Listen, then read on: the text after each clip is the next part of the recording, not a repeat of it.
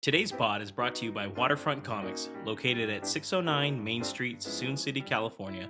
Open every day from 11 a.m. to 6 p.m. So if you're looking for a gift for an avid comic book reader or a collectible for a friend, come to Waterfront Comics. John is the guy to see.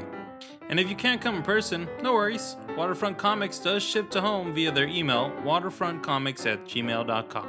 Today's pod is also brought to you by Chosen One, a lifestyle brand of the nerd and famous, promoting academic hustle, street culture, and the geek life. Inspired by pop with a dash of retro goodness, Chosen One evolves with the future with a mission to provide a positive and empowering brand that flips the script for nerdkind. Check out their website at www.thechosenone.com. That's One with a W. To see their plethora of merchandise, including hoodies, shirts, hats, and more. Available in men's, women's, and kids' sizes. Chosen One, the future of nerdkind. Hey everybody, this is James. And Marco. And Nabil. And this is the Movie Pals Podcast, podcast number 44. Today we're going to be going over what we've been watching. We are going to be talking about the movies, kind of, I guess, for the Oscar losers, I guess. The quote-unquote punishment movies for the losers. The ongoing, this is our last mention of Oscars for this year, so don't worry, guys. And then after that, we're going to be reviewing the new horror film by Jordan Peele, Us. So let's get to what we've been watching. Hey, what you watching? So Marco, what have you been watching? Nothing. Oh. Not a damn thing. So on to James. Sounds like a productive week. I'm just kidding. Awesome. No, never I actually have been on a pseudo Marvel binge in a way. One of these titles is actually a movie that James let me borrow many, many weeks ago, and I finally. Is it yeah. weeks? You sure it's not like months or maybe Probably years? months. Yeah, I'm just trying to make myself not look as shitty as I look right now. But yeah, I finally got to watch Daredevil. No, not the Netflix one, but the Ben Affleck movie that came out back in 2003. Marco, that's the one I always think of. Yeah, that's the original Daredevil. Yeah, I'm like... Yeah, the original. So this one came out in 2013. It was directed by Mark Steven Johnson, who also did Ghost Rider, the Nick Cage one. And So it's a classic. strangely enough, he did the Grumpy Old Men movies, if Also anybody has seen classics. those. I No Yeah, wonder those the ones. comedy in Daredevil was so fucking good. Yeah, dude, it's pure choice. It stars Ben Affleck as Matt Murdock, Daredevil, Jennifer Garner as Elektra Nachos, the late Michael Clark Duncan as Kingpin, or Wilson Fisk, and Colin Farrell as Motorcycle Surfing Bullseye. Yeah, I mean, no, he's He has a target on his head. Yeah. That's why his name is Bullseye. yeah, Hey, and he hey. says it a couple times. he never misses. Never. I thought it was okay. This was, by the way, the rated R version, not the theatrical release, which is why I gave it a shot. And yeah, it was okay. It was tolerable, but not great. Tolerable. It was. That's a review it's you want to dated hear. too, man. I'll tell you this. I bring up this example many times, but and I now know how it feels like when I tell people to watch the rated R version of BVS instead of the theatrical one, and they look at me all crazy-eyed. And I keep trying to push it on them and tell them to watch it. And this is kind of like how it must feel to them. Not as underwhelming, but not anything of significant difference either.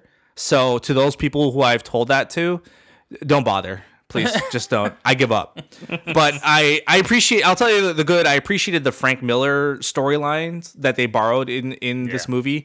In fact, there's a lot of similarities in that with this and the Netflix TV show, which is something that I really appreciated.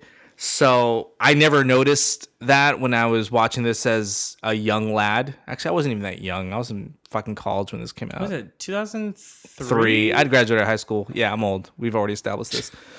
But I guess Affleck is pretty good as, well, I don't guess. He's pretty good as Matt Murdock. He does a really decent job. Strangely enough, he kind of plays he does okay as superhero kind of guy. Yeah. You know what I mean? he's fine. Yeah, no, I enjoyed it. The backstory, again, it's the Frank Miller backstory pretty much. So it's very kind of, it runs parallel to the Netflix TV version. So I think that kind of helped me appreciate this even more. Jon Favreau as Foggy Nelson, I think was a really nice touch too. And of course, 5 years later, he'd go on to direct Iron Man and relaunch the Marvel Cinematic Universe. Elektra has her moments, but her lines are just fucking horrible. Truthfully, the man, dialogue is just so bad. I don't think Jennifer Garner can act too well. I've never really been a big fan of her, but especially in that film, she's no good. Michael Clark Duncan does well as Kingpin, but the villain motivation, there is none. I really can't tell you what the bad guys want in this. Yeah. There's no clear-cut objective in this or motivation. So Bullseye is just kind of thrown in there as a souped-up henchman or hitman. There's really no depth to him, so I can't really tell you much about that. It's a lot gorier than what I remember because it's the rated R version. Right. The action scenes and the fighting scenes are still really cool, and so are the visual effects. For the time, they still pretty much hold up. They still hold up? Yeah, seeing him with his Daredevil with his blind vision, I really don't know the terminology for it, so correct me if I'm wrong, but it looks pretty cool. And actually, it reminded me kind of the sonar vision that Batman uses in The Dark Knight, which I thought was pretty cool. Yeah, with the cell phone kind of thing? Yeah. But I mean, it's it's still kind of subpar compared to the TV show. I can't really push anybody to watch it. I mean, if you have time, if you're interested, give it a shot. If not, then don't bother. But I can't recommend it. Still, I appreciated James showing me this one. The other title I've been watching is also a Marvel title, and that's Jessica Jones Season 2. James recommended this also, and I decided to give it a shot. Basically, in Season 2, Jessica Jones is dealing with, and if you're not familiar with the story, just go back a few episodes and listen to James talk about it. But basically, Jessica Jones is dealing with PTSD after Season 1 and The Defenders, and she's investigating a company called IGH, which leads her to discovering more of her past and the secrets behind her abilities. And that's all I'm going to give away because there's spoilers ahead. But I liked it. It was different. It's more character-driven. There's not much action, as James has said. But each main character in the story has a true arc, similar to Season 3 of Daredevil, which I really appreciated. It fleshes out Jessica Jones a lot better, too. She's more relatable. You really feel something for the character and some of the side characters as well, too, like Malcolm or the attorney, Jerry Hogarth. Trish, which is Jessica Jones' best friend, I found her to be ridiculously annoying. Like, I understood her motivations, but I don't think it was written that well. It was more like a stinging thorn on your side that you just had to get through the show. You always get to her scenes and you're like, God, can this be done already? Yeah. She looked like she was supposed to be like a bigger part of the whole universe, to be honest. Yeah. I mean, if you watch the season, it'll make sense to the end, but I feel like the payoff, for one, it was just too overbearing, and I didn't care about it. They almost do the same thing in Season 1 where people start to do like random mistakes towards the end, but it doesn't go on for 4 episodes unlike Season 1. The ending is very good. Everyone just ends up in such a different place than they did at the beginning of the season, and it's a really good payoff. The fact that it's getting a 3rd season and the final season of all these Marvel shows, I think it's great and worth it for this. Again, it's nothing overtly brilliant, but I think it's very entertaining, and the story and the characters at least will keep you engaged. So if you're interested in finishing the Marvel TV shows on Netflix, give it a shot. But that's all I've been watching. Pretty cool. Yeah. What about you, James? What have you been watching? All right, so I went on a Marvel binge a bit, guys. So I completed all the Netflix Marvel shows in the last month or two, basically. Nice. I've had a little more time, so I watched Punisher 2, all the stuff leading up to it. And then I wasn't going to do it, but then I jumped into all the Marvel cinematic films because I'm trying to watch them all before Endgame comes out. Yes. So my whole thing was like, I guess I can do it. And after, I mean, it's been a while since I saw some certain ones. Like, I've seen Phase 1 a lot. But Phase 2 and 3, I guess. Well, Phase 2, I've seen them at least once or twice each, I guess. I'd say Phase 2 is probably the one that people have seen the least. That's the one I've seen. The Phase 3 was the one I've seen the least, actually. I guess. I haven't seen much of Phase 3 after the first time. Yeah, so most of Phase 3 I've only seen once. Maybe it's just me then. Yeah, so Phase 2, I mean, Phase 2 was fine. But I watched them in, like, the chronological order, according to, like, the MCU database or whatever the fuck it is. So Yeah, that's the order I saw them last year, too. So it actually worked out really nicely, too, because I was able to see, like, Captain Marvel just about at the right time as well. So that was, like, kind of integrated into my viewing when we watched it last time. Yeah. So as of right now, out of the 21 films or 22 films, I think it's 21. 22, The 22? including Infinity War. Okay. So if it's 22, I've seen 17. So I need, Oh, I you're mean, right there. I have 5 left, and I'm working on Black Panther right now. So it's been fun revisiting it. Certain Right. movies, for the most part, they've aged pretty well. I will say that watching them back to back, I do kind of appreciate certain characters better now, though. Yeah. Like, at first, I was telling Marco, too, I was like, it seems like Hawkeye didn't seem like he was in the movies a lot. But when you watch him back to back, He's a big part of the Avengers. Yeah. you kind of notice it. You're like, you know what? I get it now. Yeah. You know? Remember I told you the same thing? So I was like, man, if Hawkeye gets killed off, I wouldn't care. And then I did this, and my perspective Yeah. changed. I was like, okay, I see how he's integrated into these better now. And even Age of Ultron, as much as I didn't like that movie, it still has some really good like action sequences, and I appreciated for the most part kind of how you can just see that as like a slight like an adventure, but then a lot of the movies that come after, there's like direct results of like the events. events of what happened. Right. So, and I think when we were waiting for him to come out, it just isn't as apparent. So, Well, yeah, you got chunks of time in between. oh yeah, and I mean, there's no way I was gonna remember. Like, oh yeah, that was a much bigger deal than I remember. Yeah. Other than that, I watched a movie that I don't really know why. So it was 99 cents. So I was like, Oh, let's that's why. take a stab here. So I saw the Nicolas Cage film Mandy, which, by the way, Nobel, you were telling me people do like this Yeah, movie. this I is a guess. big deal. This is a movie though that's kind of more popular with critics though, because as of right now, it's on 91%. So it's kind of There's a cultural following of Nick Cage. That's why. No, but this Something about particular him, film, 'cause he's this so particular weird. film though people was like really people, like this film. I think people were even saying like, man, They were surprised it wasn't nominated for an Oscar. Some people. they were trying to for the at least the music because the guy died. So Yeah. I mean, I'm gonna go full spoilers here, just because there's no way you can talk about this without spoiling it. That's So, fine. The movie is about it's set in 1983, and basically Nicolas Cage, he plays this guy called Red Miller. He's a lumberjack, and he's living in like this secluded kind of forest with his girlfriend. Her name's Mandy. I'm sold already. That's the title of the That's the story. title of the movie. And then they kind of just go on these long monologues for hell a long time.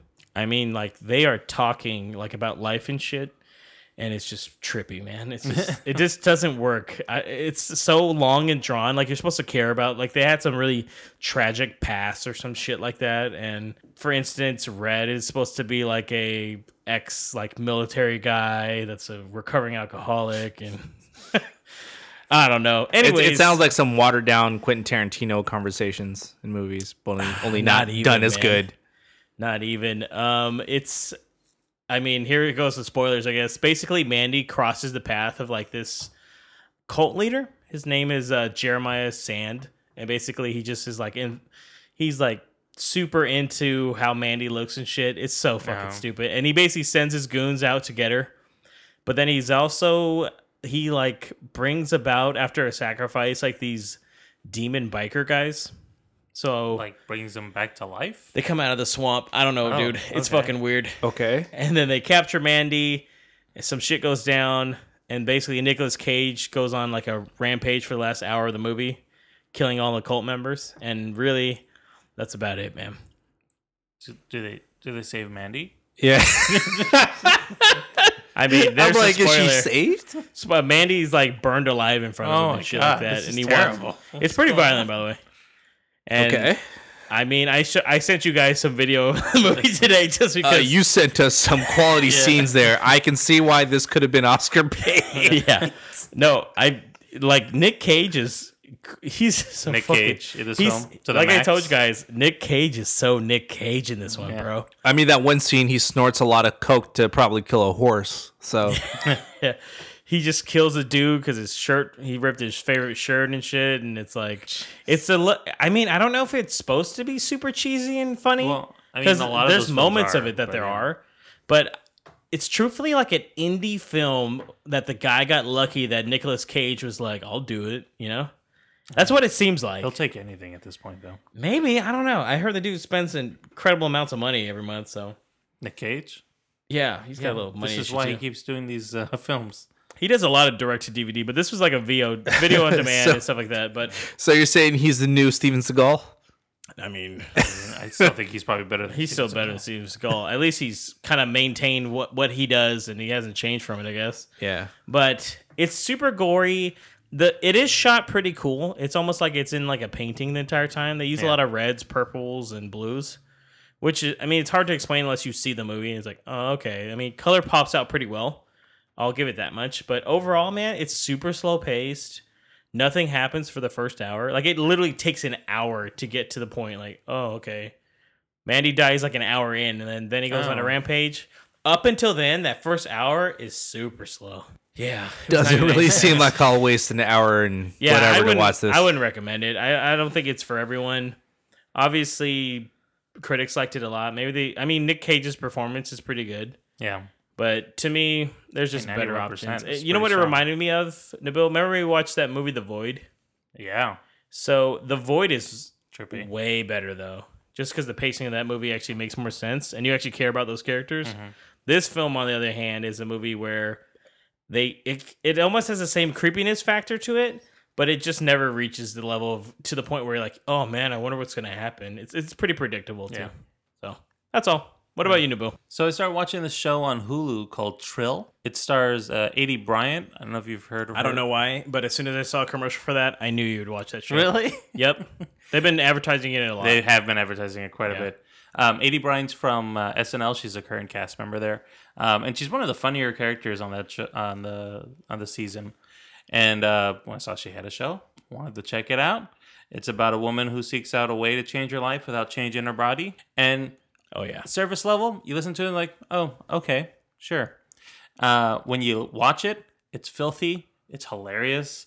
There's just like she's very brutal about how people approaches her, and you know, like the first season just shows her because she's heavy set, so she's always getting kind of people will come up to her, The and body say, shamer. Yeah, they will kind of, in a nice way, like they don't think like they're body shaming her, but they are. So they'll go and say something like, "Oh, all you have to do is just do these workouts and you'll look so beautiful," you know, something like that dang it. to her face. Or somebody else is like, "Oh, I heard what she said to you. That's not what, you know, that's not right. She should never talk to people like you that way," or something like that. It's so every time It's just adding it's to it. always Fuck. an insult. No one really is like, "I'm a person. It's fine. You guys don't have to like try to cater to me," or something like that. Yeah. You know? And so she finally just kind of gets fed up and finds a way because some traumatic thing happens, and she's just like, "No more am I going to deal with this shit," and she tries to be a bit more self-empowering. But what's funny is that even though she tries to be more empowering, she still gets brought down a peg by somebody every single time. Like somebody will just say, you know, "You're a fucking fat ass" or something to her out of nowhere, and it's like, Jesus wow, Christ. okay, well, that happened. You know, but you know, it's really funny because you really like Adie Bryant and you want to relate with her, and I feel like in some of the things that she's talking about, I'm like, this is interesting to just see the perspective and get a like a real feel. Is it like of how people are? Is there like dealing a with those general things. plot though of what she does, or is it Yeah, just her she daily works life? at she works at I want to say it's like an online newspaper magazine kind of thing. Oh man, okay. And so she kind of just works there. But she really wants to be a writer. And so she gets an opportunity to write something, and her assignment, because the guy who was supposed to do it was sick or something like that, was to go and try out the buffet at a strip club. And to Been there, okay. critique, all right. critique the food at the strip club. So she went to the strip club and talked about everything. How that do you went apply wrong for with this that. job? No, I'm just kidding. Very odd stuff. Everybody thought it was a throwaway piece, but it actually ended up being like one of the biggest hits that ever happened in that okay, thing. And okay. so she got some notoriety and people started noticing her, and so that emboldened her as well. And it's like, I think there's only like 8 episodes, so it's not very long. How long are the episodes? 30 minutes. Well, I guess 22 minutes. It's a Oh very wow, short so it's show. a quick watch. Yeah. then. Is it season 1? This is only the first season. Yeah, it just came out. Okay. But yeah, and that's just like one of the few things that happens, and it's very funny. Like she's hilarious in this show. Yeah, she super is. Yeah. Yeah. So if you're looking for something that's just kind of different, but more relatable as well, it isn't just, you know, slapstick or just comedy for the sake of comedy. There's a real story to it, and you can feel like you can connect. Definitely recommend watching this show, Shrill, on Hulu. It's on Hulu. Maybe we'll check it okay. out. Yeah, I have to check it out too. I also watched this other obscure show that's on Netflix called Love, Death, and Robots. I've heard about this one. The anime, right? It's an anthology of little animated shorts. I think there's 18 episodes, all various lengths. Some are like 12 minutes, some of them like 50. So it's all kind of ranges. Nice. It's produced by David Fincher, so you know it's trippy. And it's all scientific. Science fiction, fantasy, horror, comedy. It's just a hodgepodge of things. It's really about the animation and the stories that they're telling in that kind of form. And it's all different styles of animation as well. It's very unique and interesting. And James, I think you'd really like it because it's in 4K. And I'm watching it on my television and saying, "Wow, this would look so much better." James is unplugging right now. He's gonna go watch it. So Marco has 4K too, guys. So I don't know why. Why am I the one guy? I just upgraded. Even you. So I feel like I'm not being able to appreciate it as much as it needs to be. No, I've heard it's really good. I heard it's comparable to almost like heavy metal. A little bit like heavy metal, Right? yeah. You can Yeah. even look at it like, if you guys remember Animatrix that came out. I was just about to say that. Just Or because it's a bunch of different the stories. Halo one too. Yeah. Yeah, The just Halo- because it's Halo like shorts. very shorts. But they're it not, is much they're not really darker. connected. Yeah, but it's not for kids. It's rated R. Yeah, for sure. I've heard. well, That's neither why- was Animatrix. Well, that's true. That's true. I need to. And I'll just kind of give you a synopsis of like the first episode that I saw, so Yeah. you have an idea. The first one is called Sunny's Edge, and it's set in a dystopian cyberpunk future with a scarred and traumatized young woman who partakes in some kind of gruesome death match where they engineer like beasts to essentially mercilessly tear each other apart for sport. To entertain the rich and the powerful. Like a gladiator? Yeah, kind of like a gladiator thing. And the whole premise of the show is, as you're watching it, or that episode, is the animation is different. It's very dark. It is very kind of cyberpunk futuristic, very gory and graphic. The subject matter, they talk about rape in there and things that happen to this, one of the people who are controlling the beasts.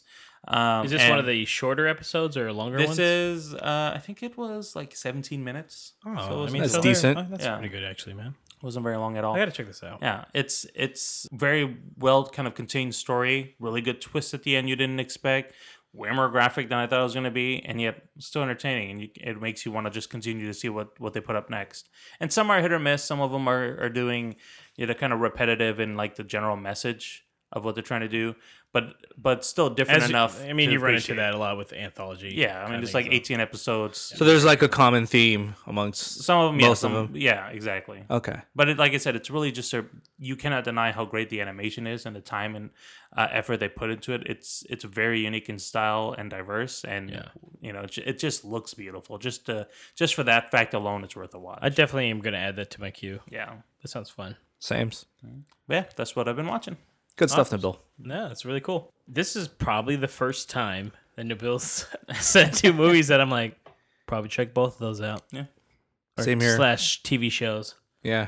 Wow. I'm actually shocked. I'm looking at him and I'm like, is this the same Nabil? Hey, I get one in every 44 episodes. It's like, proud of you, bro. All right, guys, so let's move on now to our topic of the week. It's the topic of the week. So, our topic of the week here, guys, is the results of the Oscar bowling. I guess we called them punishment films, but I don't think they're really punishment films. But I gave These Marco weren't. and Nabil a film each to review, something I wanted them to watch.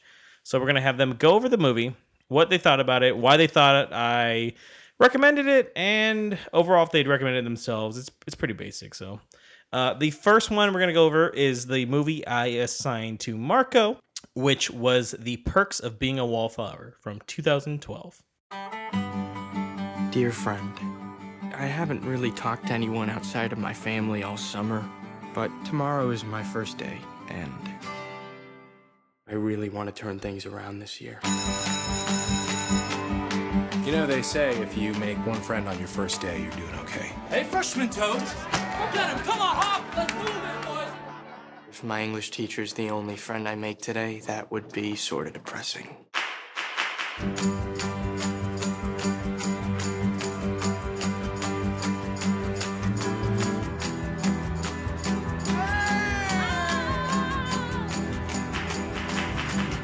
So, Charlie, this is what fun looks like.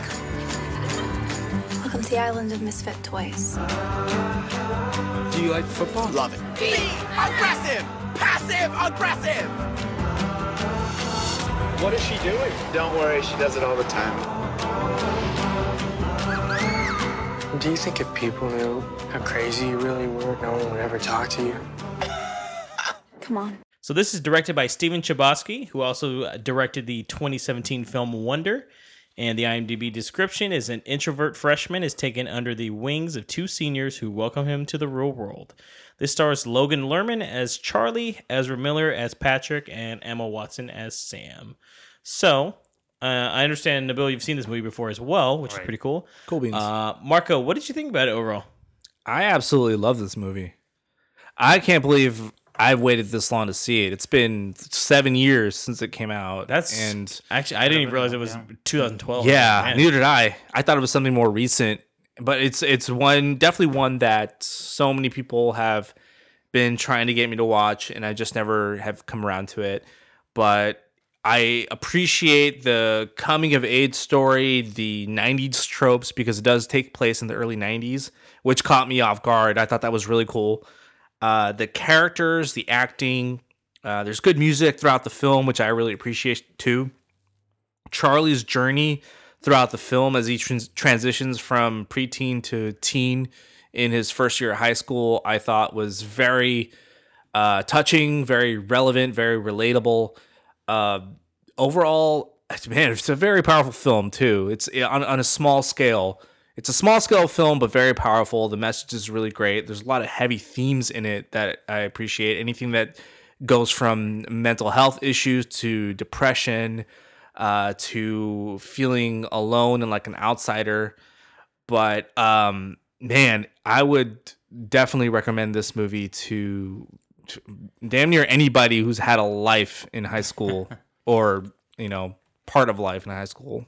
One of the things that really grabbed me is the fact that some of the kids in it, specifically Ezra Miller, who plays Patrick, and Emma Watson, who plays Sam, they're like in a sort of drama club in the movie. And I was just thinking to myself, oh, look, I was in drama club. I was drama club vice president. Look at that. So I really appreciated those scenes. Of course, we weren't as elaborate as they were in the film. But, I mean, no local theater rented out to us for free, so. Don't put yourself down.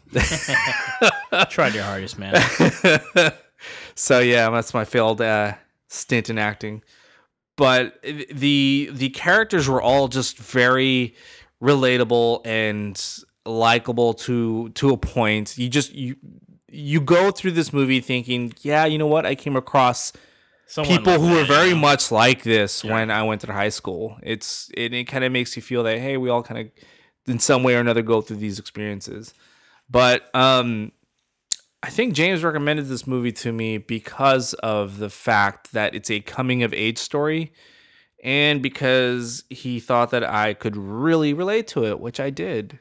I don't know if I'm in the right or in the wrong there. Yeah, I mean, for the most part. I really like coming of age films. Yeah. I think maybe those are my favorite genre of film, which is strange. I'm always just trying to relive my past and just go back in time. I mean, there's a lot to unpack here. This movie especially is a movie that I really like because it. I saw this one in theaters actually, which is when it was limited release. I don't think this movie ever really came out too wide when it first originally came out 7 years ago. So it's one of those movies that. I went and saw it with my girlfriend, and even she enjoyed it. It's a movie that I related to a lot. I mean, truthfully, I didn't do any like the events in that, but I've been to a party where I felt like left out or some shit. And when I was in 6th grade, I left all my friends pretty much and moved to a new district. And I know that feeling of isolation, but it's nice when someone kind of steps up to the plate and like, hey, you can hang out with us, And I feel like that's something that even to this day I've always done. I've always tried to befriend people that maybe don't have a lot of friends and such like that. That's why you guys are hanging out with me. Yeah. I've always been the type of person that kind of has been open to things like that and just kind of bring it through and I don't know. It's a really good story too overall. It's a nice sort of self-reflection to kind of see that what's shaped us into who we are today and kind of look back into the past and see where we've come from. And it's good to kind of see stories that are very relatable to those experiences. But Logan Lerman did a great job portraying Charlie. I've never read the book, but I appreciated his film portrayal. He did a great job of seeming kind of like bashful, but wanting and shy and wanting to just come out and be himself. Right. I like James was saying, I could definitely relate to that. Ezra Miller as Patrick was just great because I've only seen him play the Flash or Barry Allen in the DC universe. It was good to kind of see him play a different character, and I definitely had a couple of friends that were like that were older kids in high school that took me under their wing and said, "Hey man, you can chill with us and feel like you belong in here." Emma Watson, she did great, although she cannot hide her accent to save her life. I mean, this was right after the Harry Potter films too. Yeah. I will say that since then she's gotten a lot better at hiding it. Yeah. But it was nice to see her play someone different other than Hermione and see her talent shine. Yeah. The fact that I read up that John Hughes was almost going to pick this movie up, I found that kind of interesting because as I was watching this movie, I even told James this on the drive here. I was like, it almost was like a modern Breakfast Club, where it was about but it wasn't necessarily like a group. It was more like just one individual rather than a whole set group of kids, unless you include Patrick and Sam in this, but they weren't really outsiders. But it almost did feel like a modern version of that, even though it was set in the 90s. And I really like that touch of it also. But very good pick, James. I appreciate it. I was expecting you to actually truly punish me this time, but you kind of you threw me a bone here. Yeah, I'll get you next year. Yeah, yeah, it's true. When you're this confident, guys, you already know you can line these motherfuckers up. Yeah, and I also got to mention, I love the soundtrack to that movie too. Yeah, really solid soundtrack. And I just, like I said, I can agree to a lot of those things. Like a lot of the events they do, like hanging out late at night and shit. I kind of like missed that shit when I was younger.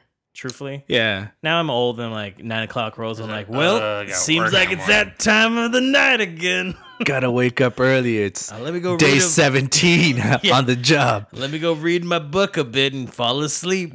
Awesome. I'm glad you liked it. So let's move on to the movie that I assigned to Bill here, which was Me and Earl and the Dying Girl from 2015. I have no idea how to tell this story. I don't even know how to start it. This is the story of my senior year of high school and how it destroyed my life. Your father and I want to talk to you about something sad. Rachel Kushner has been diagnosed with leukemia. That sucks. It sucks. It sucks quite a bit. You might be someone who could make Rachel feel better. I don't need your stupid pity. I'm not here because I pity you. I'm actually here just 'cause my mom is making me. It's actually worse. Everyone was gonna find out sooner or later. One thing you can do if you don't want to talk to anyone is just enter a subhuman state. Pretend you're someone annoying. Hi, Rachel. I'm really sorry you have cancer. That's exactly what I'm talking about. So if this was a touching romantic story, our eyes would meet and suddenly we would be furiously making out with the fire of 1,000 suns. But this isn't a touching romantic story. Anyway. Yep. So this is directed by Alfonso Gomez-Rejon, who did a film in 2017 called The Current War. It is, IMDb-wise, it's high schooler Greg, who spends most of his time making parodies of classic movies with his coworker Earl, finds his outlook forever altered after befriending a classmate who has just been diagnosed with cancer.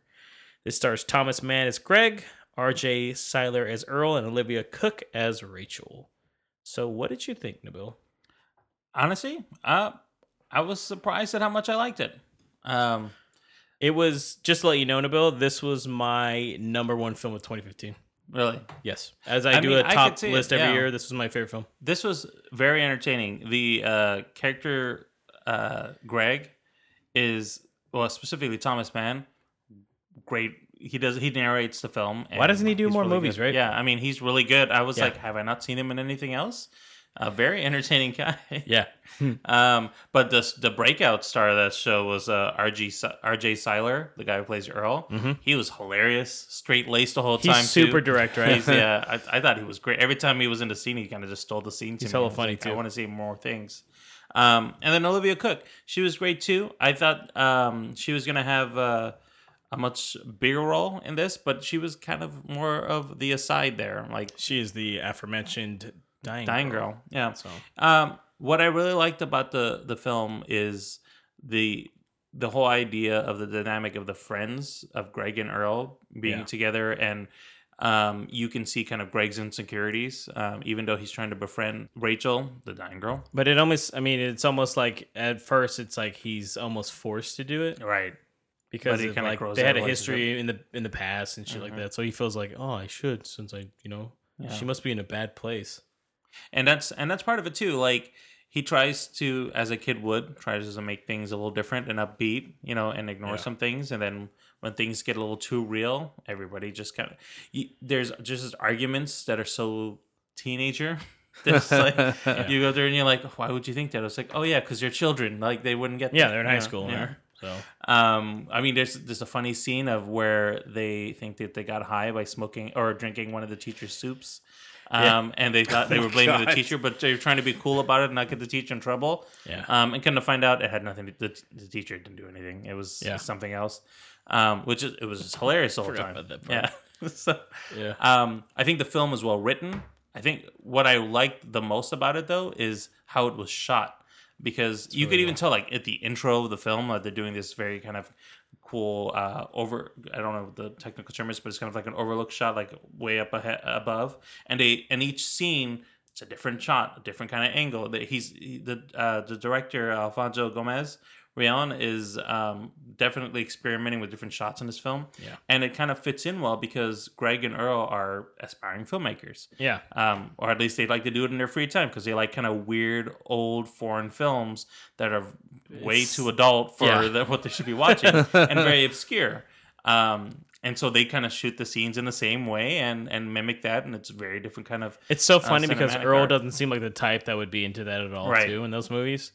But they found some kind of like camaraderie ship by doing this, and it's kind of just basically for them too. Mm-hmm. Which is funny. It's kind of the thing to keep the friendship alive, and it all ties in really well. Like I said, Greg is narrating the story, and it kind of works as he's an aspiring filmmaker, in the sense that he's telling a story. A part of it, he is so self-absorbed and oblivious to the world that he's just trying to stay invisible. And when you kind of shake up his world a little bit, he gets it's like everything's falling apart for him. And he needs like Earl to give him a hard reality check to let him know, hey, there's real things going on, and you're just living in a bubble for some reason. So I mean, he basically is another coming of age tale, I guess. Yeah, it is. Is that he grows up basically. So yeah, I mean, it really is. It's like he realizes that there's things bigger than himself or what he's going through. He definitely. I mean, especially at the end, like he starts really realizing that ending is pretty devastating. And I think this story, just kind of like Perks of Being a Wallflower, was about feeling alone and trying to find friends. Yeah. This is kind of the opposite, where he has friends but wants to be alone. Yeah. And I think James specifically chose this for me because I know he likes coming of age stories, but specifically, look, two and one right here. Well, I think it's because I get very invested in emotional films, and so I don't really do well with some of them when they're a little too not dramatic but sad. And this wasn't too real. I mean, really, and I think that he. Or at least you, James, thought it wasn't going to strike too much of a nerve because it had a good balance of comedy and everything else. Yeah. That, with how the film's ultimate, it just shows them title, lead up to a dying girl happens, that it's not as traumatic as you might think it's going to be because there's a lot more that went into that relationship. Regardless, too, I think for this kind of film, you definitely do care about the characters. Yeah. And it does a really good job of setting that up. And I want to say, it's been a while, but Greg's dad is played by Nick Offerman, right? Which is great. Yeah, he is absolutely hilarious in this movie too. By the way, funny in this show. So that's also one of the things. It's like it's a good balance of it's a dramedy basically. It is. Okay, now I really want to watch this movie. Yeah, too. It's a dramedy and it's also coming of age. And it does it so well that, and I think the ending with Rachel when she's in the hospital and the lights are going off is one of the absolute beautiful shots in the entire movie as well. Yeah. And the use of color and the angles in that scene itself is worth it just for that movie. But I'm glad you liked it. Yeah, it was a good recommendation. Nice. So there. That was your guys' quote-unquote punishment films, Torturous. right? I mean, the movies were kind of an emotional roller coaster, so I guess he wanted to torture us by trying to make us cry, because, as we all know here, did I get a little teary-eyed some parts of Perks of Being a Wallflower? I'll keep that to myself. Yeah. Oh, man. Jesus Christ. Okay, guys, so that was a topic of the week. Let's move on now to our movie review of the new horror film, Us. Can't believe how big they've got. Did you hear Gabe got a boat? He's kidding, right? He's not kidding. Hey, I think it's vodka o'clock. Oh, yeah. Where's Jason?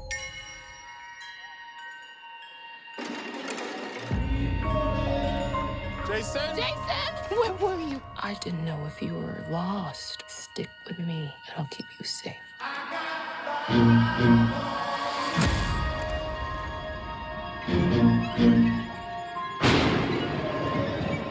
There's a family in our driveway. It's probably the neighbors. But y'all scared of a family? Hi, can I help you? Zora, put your shoes on. If you want to get crazy, we can get crazy. So the IMDb description of this one, guys, is a family's serenity turns to chaos when a group of doppelgangers begins to terrorize them. This is directed by Jordan Peele, who did 2017's Get Out. This stars Lupita Nyong'o as Adelaide Wilson / Red, Winston Duke as Gabe Wilson / Abraham, Shahadi Wright Joseph as Zora Wilson / Umbre, Evan Alex as Jason Wilson / Pluto, Elizabeth Moth as Kitty Tyler / Dahlia, and randomly, Tim Heidecker from Tim and Eric is Josh Tyler / Tex. So what did you think, Marco? It's a yay for me. This movie's very deep. Yes. It's super deep.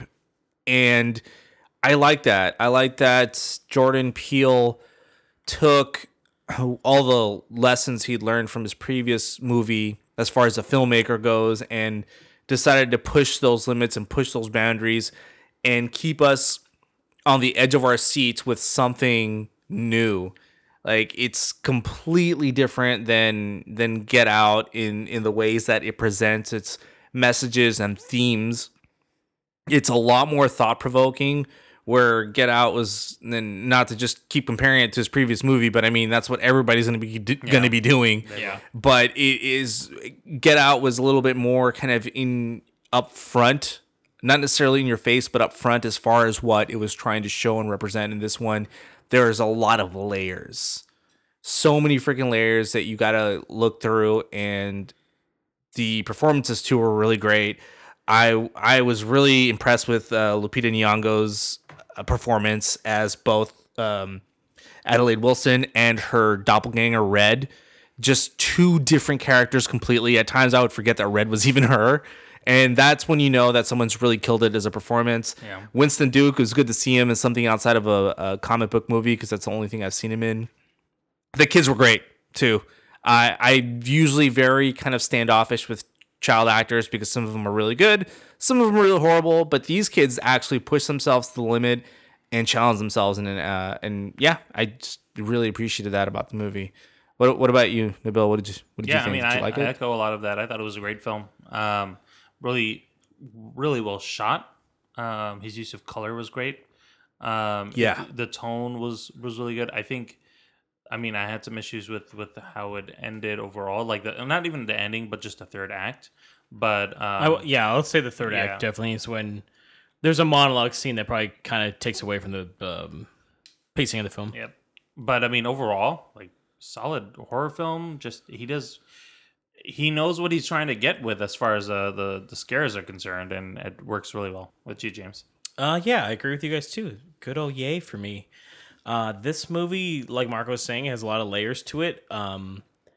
Get Out was an excellent horror film as well, but this one I think is even deeper than Get Out, which may or may not confuse people. I mean, you got to watch it for yourself. I think you can interpret the movie in a number of ways, and because even Jordan Peele is throwing people off of how, like, what the true meaning of the movie is, and I think this one, though, it definitely, you have to kind of, I mean, even in Get Out, I mean, spoiler alert for Get Out if no one's seen it, but there's a very big sci-fi element to Get Out that you kind of just have to trust and believe that it's possible that happens. Yeah. I mean, not a spoiler then, I guess. But you know what I mean? And there's something in this one too that we'll talk about spoilers that you also have to just be like, yeah, that's just what happens. You know? You just have to suspend disbelief. True. Can't trust the And government. You have to really immerse yourself into the movie. yeah, you have to become part of the world and just be like, that's part of the story, which is fine. And I think it gets the message across really well. And although I had to kind of look into more of this one to really appreciate it, I think I did a lot of research today. But I think that the unrealistic aspects are like the supernatural part, quote unquote, that he adds to the movie. Even from Get Out, there's a lot of that. So, I mean, you know, is the Upside Down or what the fuck it's called? And I always mix up the Stranger Things and Get Out. What's it called? The Sunken Place. Sunken Place. There it is. See, Upside Down's Stranger Things. Look at that. It's Sorry. all strange. I mean, somewhat kind of similar, but even that's where you have to be like, oh, and the brain swapping and shit, and you got to be like, oh, that's possible. No, it's not.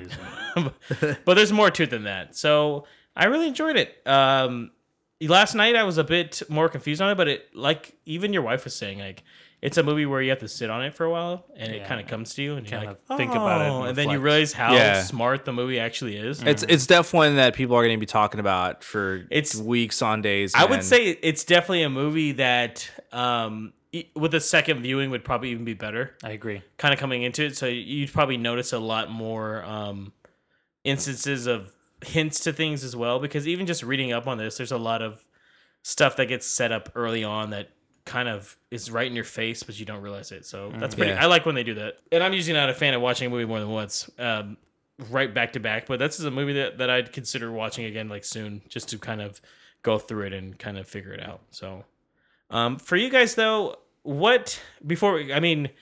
the most part, we have to go into spoilers for this, but we're not yet, not quite. Yeah. We're gonna go over just two little things here. We've already been compared to Get Out, but for you, what didn't work for the movie? For me, I think some of the pacing at the beginning, it's much more of a slow burn than Get Out was, whereas in Get Out, everything just sort of unraveled. The pacing for Get Out's really good. Yeah, everything unraveled in the first 20, 30 minutes. And this one, it feels actually even less than that. And this one, it feels like you got to get into it 30, 40 minutes in before. It's like 40 minutes in, I think. Yeah, before it really starts delving into the stuff that we see in the trailers. And I mean, I get what it's doing is it's building up the characters, and that way you relate to them more and you get more of a sense of danger and care for them when they're put into like weird situations. You didn't need a 7-minute shot of them doing epic music and the rabbits in the beginning. Yeah, that could have been shortened a little bit. Yeah, we can probably the intro is definitely super long, but I think at the same time for me it kind of works because I get what he's trying to do. He's really pushing the psychological thriller in it. Oh yeah, and even the son. This isn't really like much of a spoiler, but he's wearing a Jaws shirt. Yeah, and it's kind of like what Steven Spielberg does in that movie, where the reveal of the shark isn't until much later in the movie, and it's sort of like the reveal of what's going on in this movie until much deeper into the story. And I can see those parallels work, and that's probably why. But for a casual viewer, I don't think that works, and I think they'll just be like, all right, can we get this thing going? There's like actually even that beginning shot has a lot of little things to look into. I guess one of the movies tells you exactly the amount of time the movie is. It says like 1:47, and that's exactly how long the movie is. Yeah. The Goonies is probably, I mean, no one's really picked up on this. That might be a reference that the Goonies go underground into an area that's super secret and hidden. Yeah. All the things they have The Right Stuff is there too. The Right Stuff. Right. Stuff like that. It's funny. Second movie so far that we've seen that has The Right Stuff in it. Captain Marvel has it too. Mm-hmm. But also what didn't work is there are some instances where I think some of the comedy hinders the horror aspect of it or the thrill of the scene. And I feel like Jordan Peele just can't help it. Yeah, I was watching one review, this guy Jeremy Johns, and he was saying like everything's good. He's really good at blending in horror, and Jordan Peele's really good at blending in comedy and horror. But in some instances in this movie, there were some parts where you just wanted the horror to linger, and then the family is like throwing jokes back and forth, and it's kind of like, no, just let it go for a little bit, and then go back to integrating the comedy into it. But you know, if I'm nitpicking, those are probably the only two things that didn't work for me. I got you. What about you, Nabil? You know, honestly, I'm like the complete opposite here. I actually liked the comedy bits of it. I think it helped ease a lot of tension. No, yeah, I liked it. I just thought that there were some parts where it was a little too much. Yeah. Not the whole thing, but well, just some. I think that, you know, with a lot of the horror bits that were going on, there was a lot of scenes where I was just like sitting tense, like I don't know what's gonna happen, what's about to go down. And, Truthfully, you know, I was the same, or I kept thinking I figured the movie out, and then it would take like another left. But then when he threw in the comedy, I was like, okay. It gave me a chance to It's a strategy, breathe for a though, I second. think, Yeah, right? I think that's part of it. And I kind of like that. It's refreshing for me because a lot of, like, it's like Cabin in the Woods. You've seen that film where it's supposed to be a horror film and there's some funny bits. And I kind of like those kind of films. So that might be also the other thing is when you are able to sprinkle in the comedy at the right time, it helps ease everything in to say, okay, I can breathe a little bit instead of just being so on pins and needles the whole time. Did you guys find this one scary?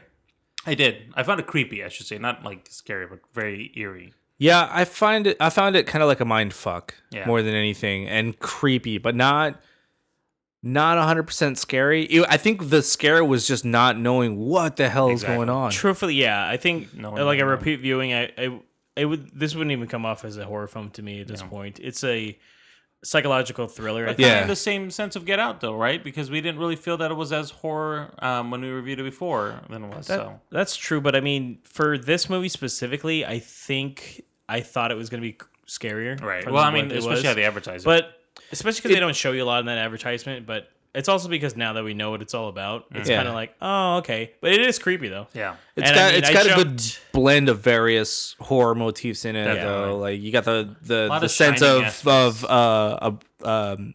house invasion, slasher, chase, all those elements. Oh, yeah, it's a good mixture of stuff. So it is creepy, especially with the tethered kind of people. So yeah.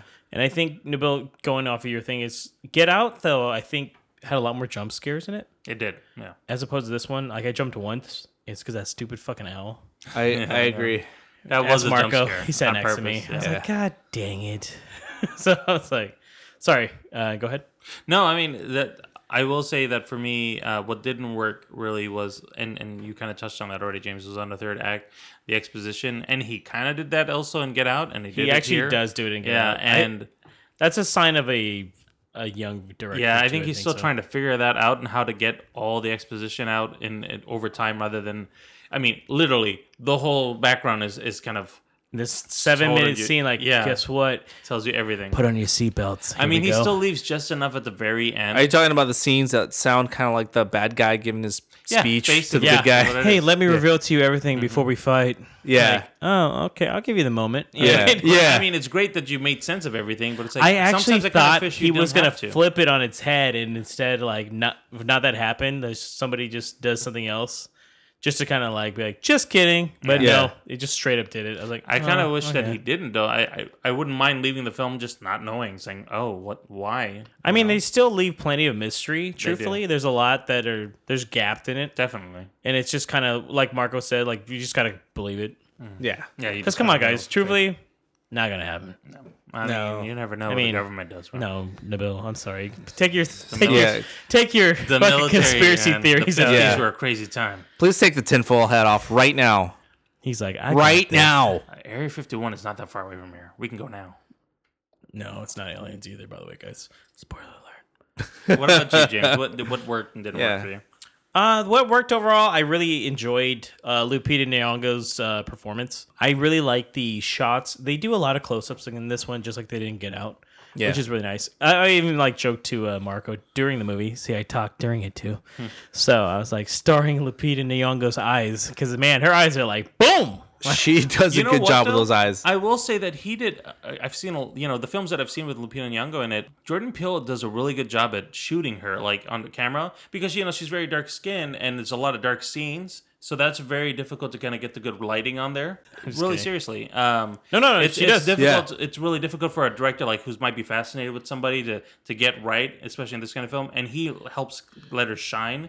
And you can really appreciate, see all her movements, everything she's doing, and especially as she's portraying Red as creepy as she is, and you really are kind of. I'd be interested to see that. the behind the scenes on how they did this. Was it like all their scenes were shot like that, and then, or did they do 1-in-1, or somebody did a stand-in, and you know what I mean? Mm-hmm. Also, red is also interesting. it's a very strong color too. Yeah. It's a very strong. striking.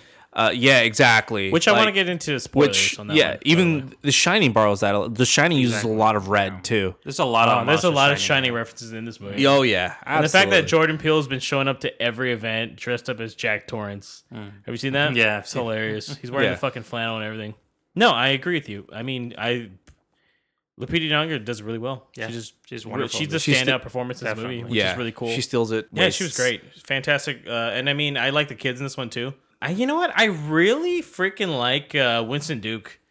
Oh, he's the goober dad in this, and he plays it so well. He was awesome. Yeah. I really liked him, and he was the one guy too. And I was like, man, if anyone dies in this movie, please not let it be this guy. I was Right. like, this guy's keeping me together over here, man. I thought This he movie's was gonna be a lot I thought he was scarier gonna if he be- dies. Oh yeah, if he Some was issues at the gone, I beginning. was like, oh god, dang it, they killed him. What didn't work for me so basically worked. I pretty much liked the movie. Yeah. I think I agree with Nabil. I don't like the monologue at the end.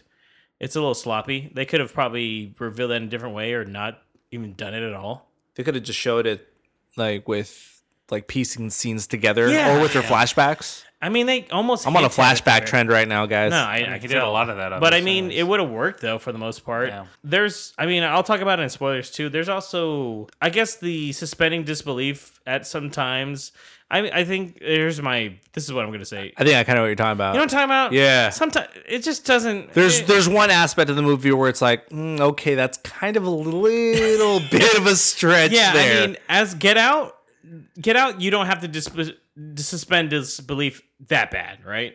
yeah. It's I mean, to a point. Yeah. I mean, they're mad scientists. Because there's a lot of modern procedures where organ transplants are being, Maybe, but but I'm not even- it's a little, it's an arm's reach, and I feel like this is stretching out like a couple into miles. like a fucking there's magic involved, or like something like another unnatural force that we never explained. And I felt like shit. If you're gonna monologue that, why don't you explain a little more? You know, at this point, it's very vague when it gets to a certain point. This is something where I wanted it to be a little bit more supernatural rather than Which I would have been fine because Yeah. Jordan Peele says this one is purely a horror film, right? Yeah. And you're just supposed to kind of roll with it. But truthfully, I think the monologue near the end, she reveals so much except for like the key fucking features. I Yeah. just would have liked a little more. So maybe I would have been I like, mean, might as well, right? That's what I know. That's exactly what I mean. I'm not talking about like telling me exactly everything, but just a tiny bit more. Which I'll get into spoilers. I don't want to say it right now, but there's I think Marco's catching on to it. Yeah. I know So what there's you mean. something to it where I get it, and I was fully ready to suspend disbelief. I was like, go for it, Jordan. Fucking throw it at me. And I mean, for the most part, though, everything comes together really well. So. It does. You know what? Because we've been comparing to Get Out. We don't need to keep we can't beating that horse. We can't say anything more without No. spoiling the movie anyway. Right now, Let's so. get into the spoiler section. I highly recommend skipping this part if you haven't seen the movie yet, because this movie is worth going in pretty blind. Or put this on pause, go watch the movie right now, and then come back and listen to the spoiler section. I can't talk. Yeah. So yeah, here we go.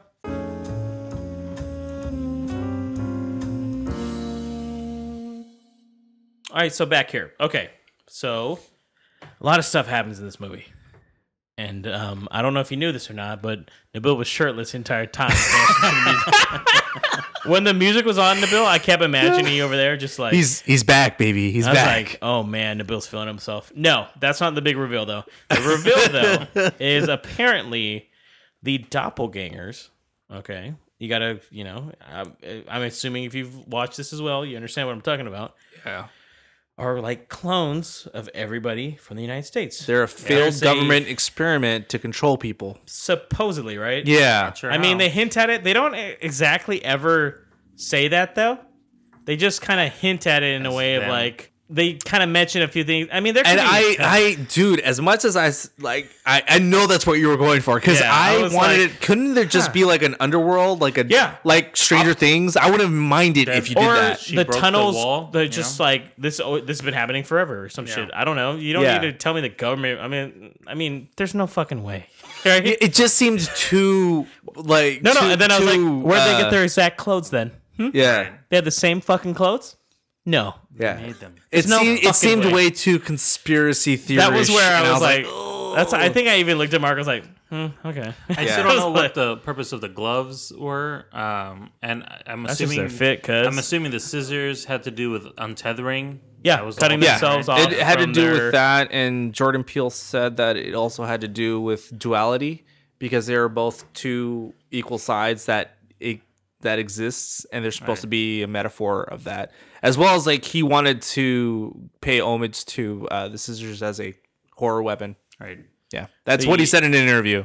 So. I looked at it too as being completely fucking creepy. They look like Freddy Krueger gloves. They do. Yeah. I still don't know what the point of that was. And the scissors too, kind of a representation of his claws on the I can glove see too. that, but I can see it as just a sharp object. That's their most readily accessible weapon, maybe. Right.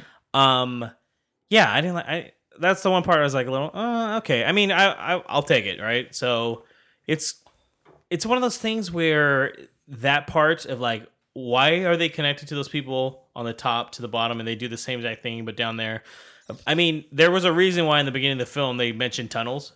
Yeah. Yeah. And it seems so random, but it's like, okay, I guess he was like, hold on, here's some more information. Yeah. So he really does try to put it on there, and even from the get-go, and you don't really think about it until the exposition, and you get to see it all connect. But yeah, it just in something that's supposed to be really grounded, it's not. Yeah, it's not. Yeah, and that's nice why you just kind of set it up that you don't have to. Yeah, that's why I would have preferred that it be a supernatural thing where there's this whole underworld where the opposite happens of what happens to you in real life. Free, where if you go through something happy, something bad happens to them, you know?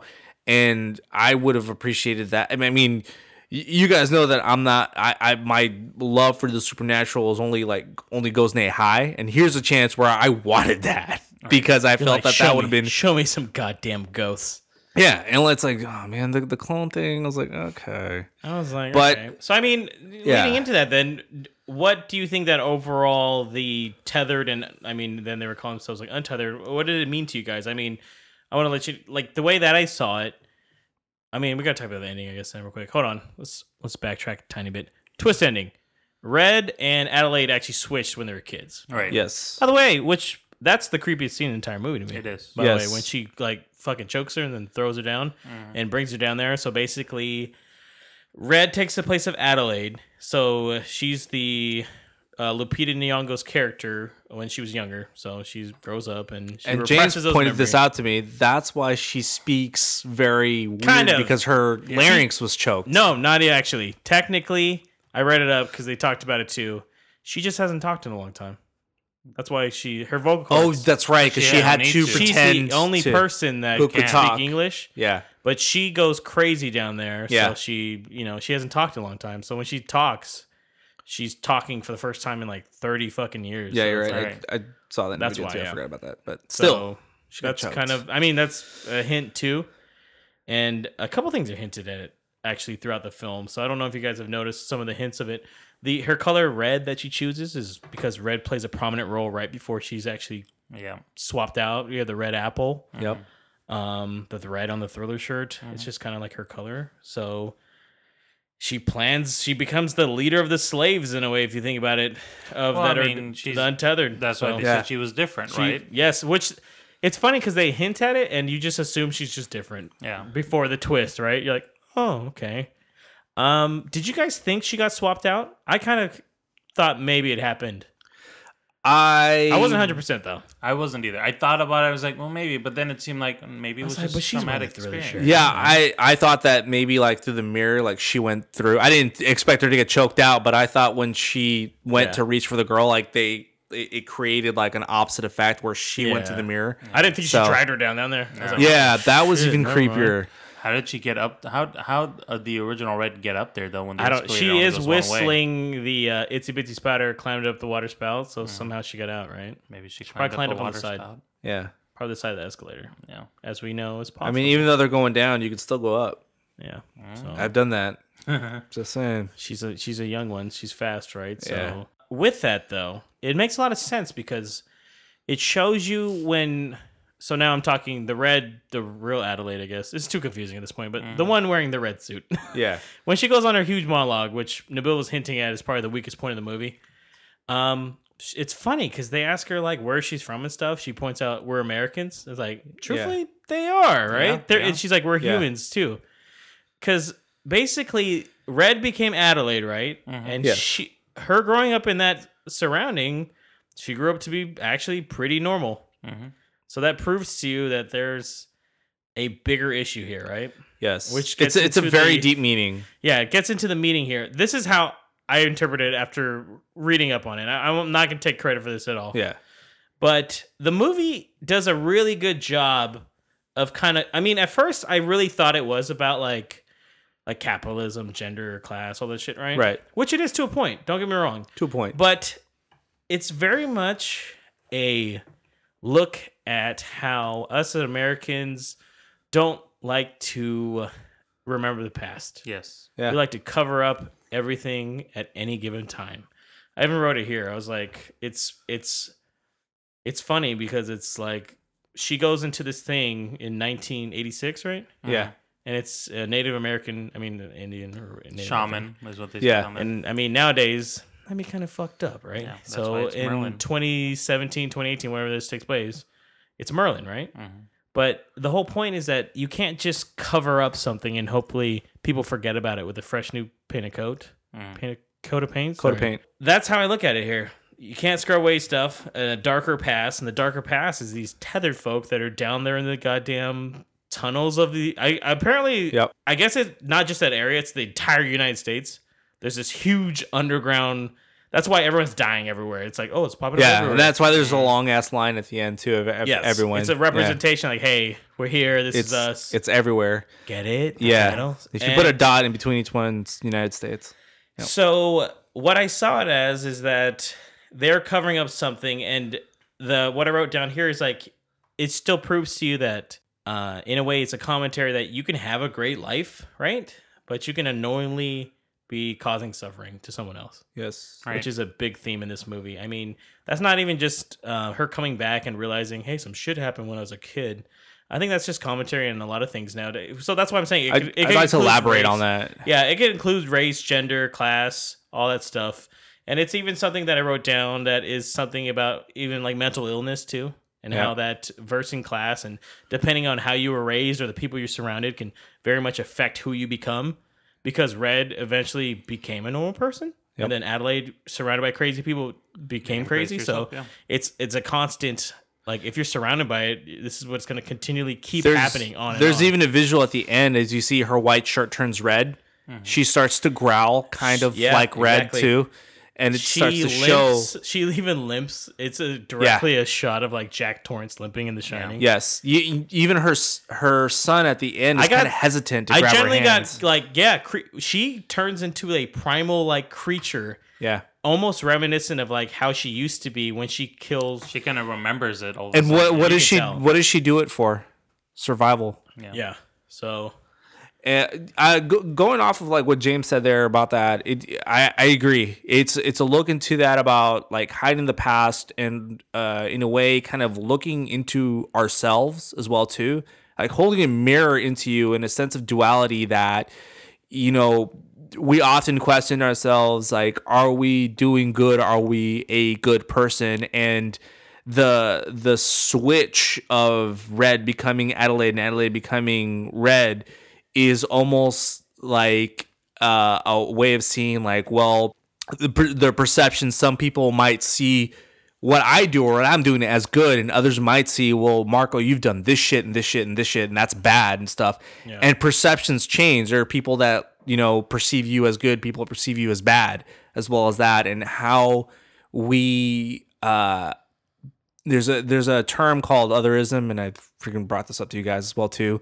But even Jordan Peele talks about that, how subtly a bit of otherism, to where if it's something that is unpleasant to us or something that we do not like or don't want to see, we give it that sort of subtitle of otherism in our minds in order to make it less than what we are. Kind of similar to like what James is saying, where it's like the mentally ill or people who are less fortunate or come from, the outside. We do that to make it easier to put them down and stuff like that. But switch sides, and we can see that each one of us can walk in each other's shoes and see that we are more closely related than we thought, or we can each one pretty much be in the other's situation, stuff like that. Given the opportunity or put into the right situation, It literally, you can be like the other person. Yeah, and I mean, they prove it in the beginning when Adelaide is swapped. All it takes is one event to change your life. Mm-hmm. Just like that. One little event. 15 minutes from walking away from her dad, and boom, life's changed forever. Yep. What about you, Nabil? No, that's exactly. I was just agreeing. One thing I want to bring up too, the Jeremiah 11:11, the quote there I thought was interesting. A little trivia here, which is a Bible verse. It's, "Therefore thus saith the Lord, behold, I will bring evil upon them, which they shall not be able to escape, and though they shall cry unto me, I will not hearken unto them."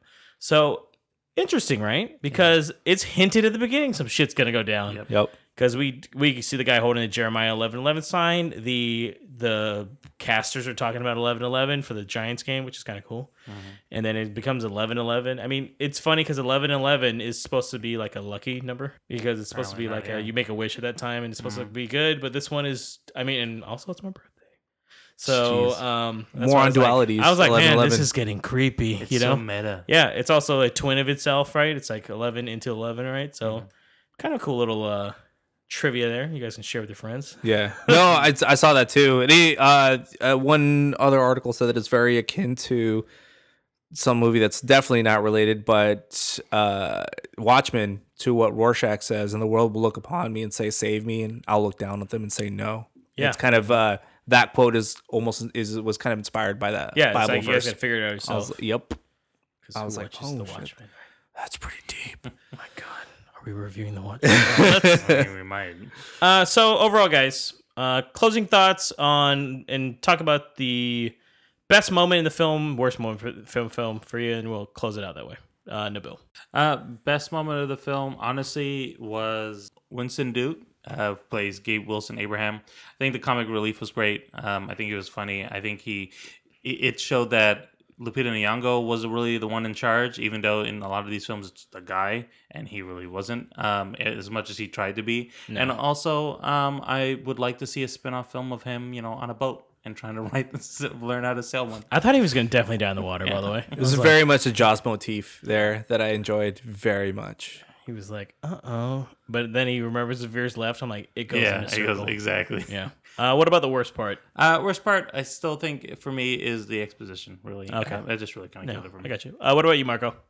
For me, one of the best parts is the scene where their friends, the family that Tim Heidecker was in charge of, and Elizabeth Moss was part of, where they're in their house and they're listening to the Beach Boys in the background, and their tethers show up and just completely annihilate them all. I will say with the Beach Boys. That's when I noticed. I was like, okay, maybe it's not just one family. Yeah. And that's when I was like, what the hell's going on? And I was like, is it because they know them? It's one. It's a nice reveal to see that it's not just one family, like James said, right. And another, it's just like the juxtaposition of that, of playing like the something shot joyful. Is great though. Yeah, it's like all the Beach shot Boys from outside looking in, and you just see them get killed. Yeah. I just I appreciate stuff like that. I think it's very visually striking, and I enjoy that part a lot. I mean, it's freaking gory and stuff, but I just like the visuals of it, and I thought that was shot pretty well. Worst part, I'd have to agree. It's probably the whole monologue part, because I was like, oh, which man. is funny. It's such a it's like the worst part, but it leads into such a cool scene afterwards. Yeah, because I liked the slow reveals with the flashbacks, and I thought that's how we were going to learn. I was like, oh, it's very different. I like that, Jordan Peele. I like where you're going with this, and then he stops Just it like midway. Exactly, the momentum just kind of stops. I almost wonder if maybe he just didn't know how to do it correctly, and he was like, "Fuck it, just have her say it and be creepy." Yeah, truthfully. true. Maybe you think that people wouldn't have connected it as easily or something, but it almost could have been deleted from that whole thing, and you just roll with it, and then just get the reveal at the very end. They were swapped, and I think people would have been okay with that. Yeah. What about you, James? My favorite part was probably, I mean, all the parts were really cool that you guys mentioned, but I like when the kids go into and like kind of step up their game. Yeah. And for instance, like Jason grabs the rock, and like Zora has the putter.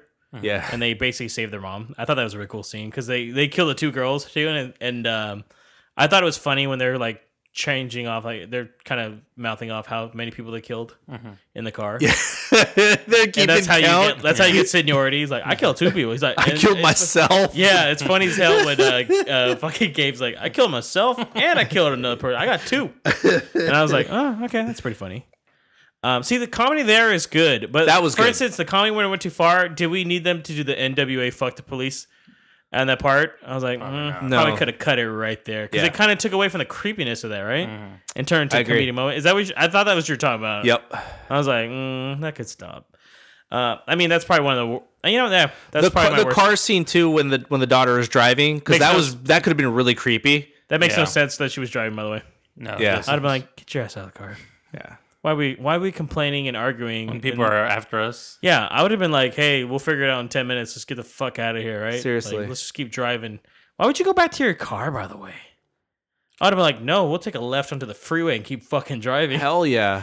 That bitch can go find me wherever. We'll go up into the fucking... But real quick also, just on the scenes, when the son...